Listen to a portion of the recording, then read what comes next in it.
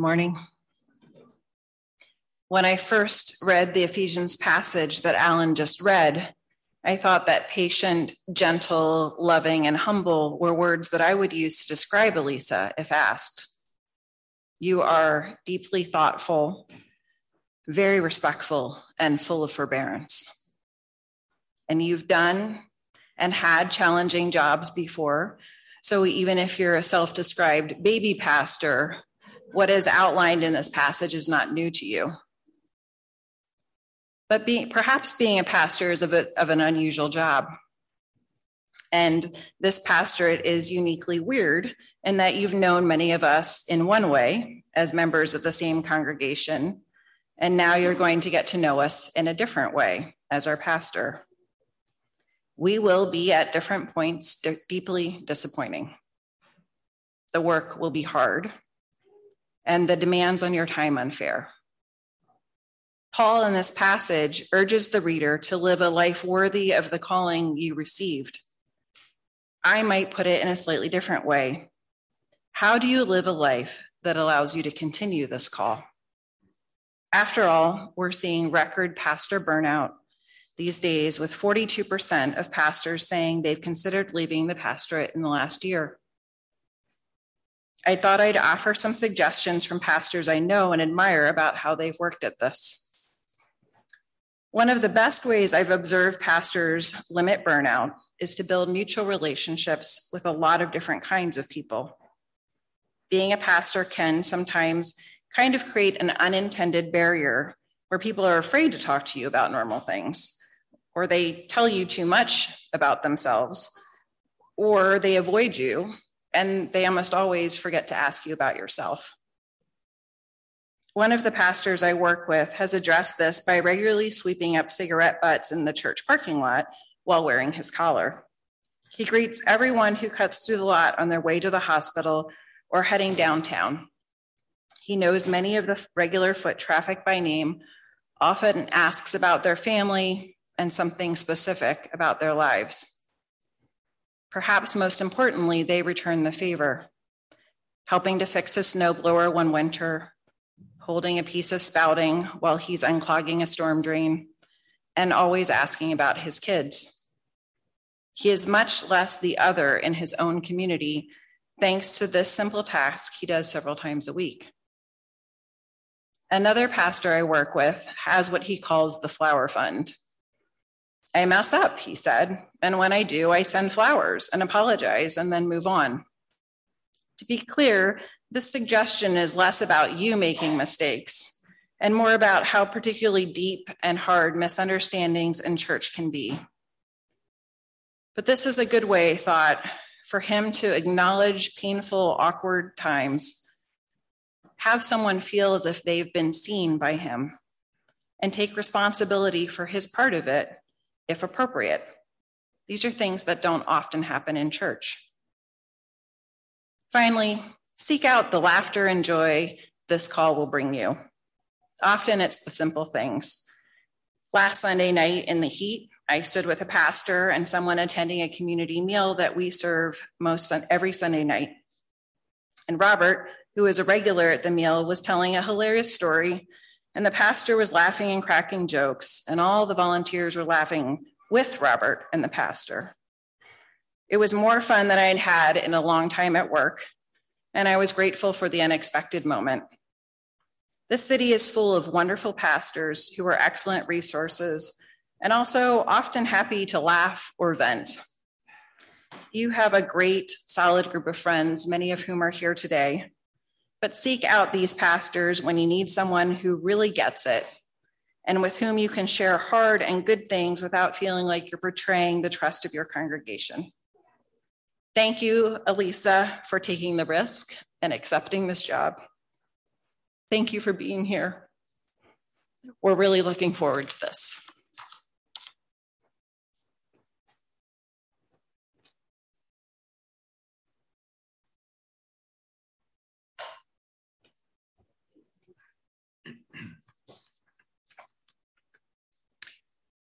So my very first memory of Elisa goes back 7 years. to the evening when Hannah brought her to our home to meet her new friend with some of us from church. And that evening when Elisa came in, she very symbolically sat in the chair closest to the door. And she later told me that that was no accident. That was no accident. Her plan was to let Hannah do all the talking and then to make a quick exit. But lo and behold, someone asked Elisa a question. I think it might have been Glenn. And to her great surprise, she was soon opening her heart to us about her life, about her faith, about God's call to ministry, and the deep pain she felt in having that call blocked because of her orientation. And before we knew it, 2 hours had just flown by, and Elisa was still sitting in her seat. What I remember most about that evening was both of them sharing how their love for Jesus was the quality that was actually attracting and drawing them toward each other. Did you hear that? Their shared love of Christ was drawing them together. And then later on, as their relationship deepened, they began to realize that their relationship might actually help them to follow Jesus better together than apart. And so when they started talking about marriage, they started talking about church as well, our church. And Hannah asked Elisa this beautiful question: will you come love this church with me? Not because we're some special church and we're easy to love, but because making this kind of commitment to a congregation is how God grows us and shapes in us Christ likeness.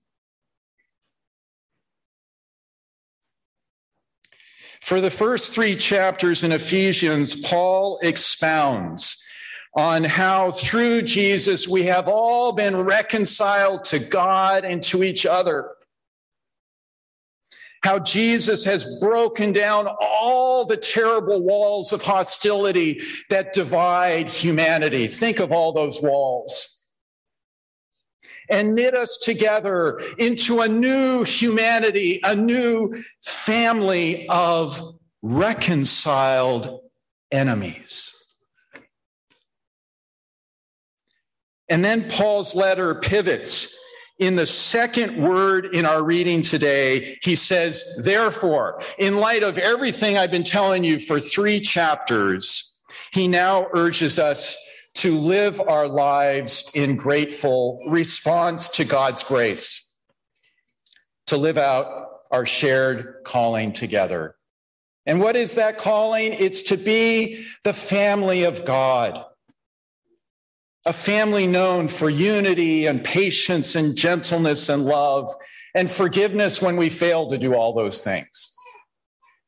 A family where divisions between nations and races and genders and classes are being healed. And so in the Greek today, when Paul says, I beg you to lead a life worthy of the calling to which you've been called, each you is plural. Everyone, everybody, all of us are called. If Paul had been from the South, he wouldn't have said you, he would have said, right. If he had been from the Midwest, what would he have said? No, you guys. If he's from Pittsburgh, Philly, right. Use. And I have to tell you, one of the wonderful things about working with Pastor Elisa so far is the beautiful way I see her drawing all of you to serve and to minister with her. She's actually much better at this than I am already. She clearly believes that her pastoral role is first and foremost to equip and empower all of us for our shared calling. So get ready for her shoulder tap. Because, dear friends, in the family of God, there is no one ungifted. There is no one not empowered. No one not called to lead a life worthy of the calling to which we have all been called.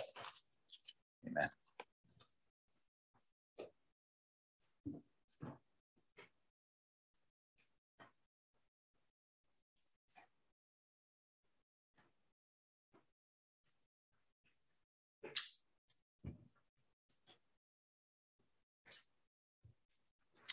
I beg you to lead a life worthy of the calling with all humility and gentleness.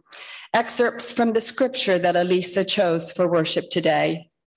Elisa, I have seen you share the humility and gentleness, bearing one another in love, recently at our community meal. It was your first evening at the community meal as our associate pastor. It was Stan's first time to attend the meal.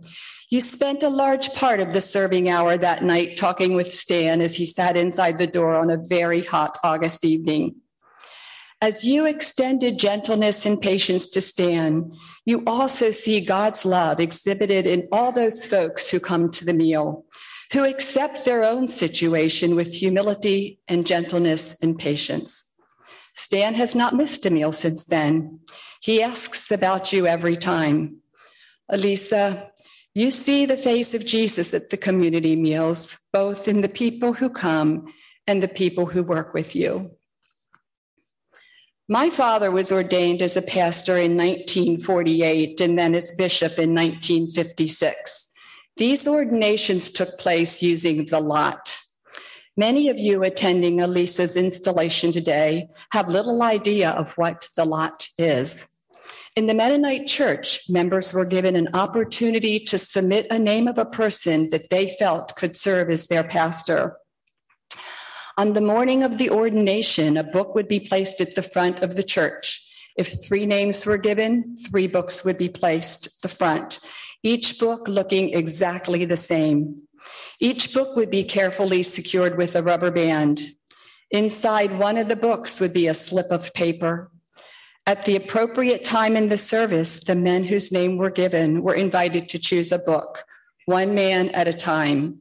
Generally, the oldest man went first. The one who chose the book with the slip of paper inside was the one on whom the lot had fallen.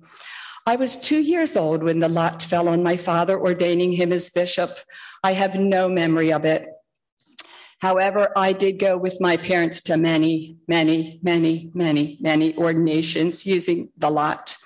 I can remember sitting on the bench beside my sister Rachel, feeling so nervous at those services. It was high drama as they received that book. There were tears, many tears. It was holy ground. I've been thinking a lot about these ordinations by the lot that I attended as a child. I wondered as I remembered, did those men have a sense of call? Did they feel like they had an alternative of saying yes or no? Elisa, you described in a recent sermon our lives together as a pilgrimage. You have answered the call to serve us in this holy space at this holy moment. Pastor Mel Thomas, my brother, shared these 3 quotes with me last week. Number 1, a seminary professor quipped, "Being a pastor is like being a stray dog at a Whistler's convention." Number 2, Being a pastor, observed another, can feel like you are the pivotal goose at the head of the familiar V pattern in the sky. You don't know if you're being followed or chased. And number 3, the mother of Franklin D. Roosevelt lamented to a friend, "I've always wanted Franklin to be a minister. He only got to be president of the United States." Elisa, I share this blessing with you given by Jean Vanier at Henry Nouwen's ordination to priesthood. May all your expectations be frustrated. May all your plans be thwarted. May all your desires be withered into nothingness, that you experience the powerlessness and poverty of a child and sing and dance in the love of God, the Son, and the Spirit. Elisa, despite our human limitations, we are radically loved by God. And in God's great compassion, God uses our weakness to bring God's strength to all who are called to serve. You have been called to this pastoral ministry. I welcome you, Elisa, as my pastor.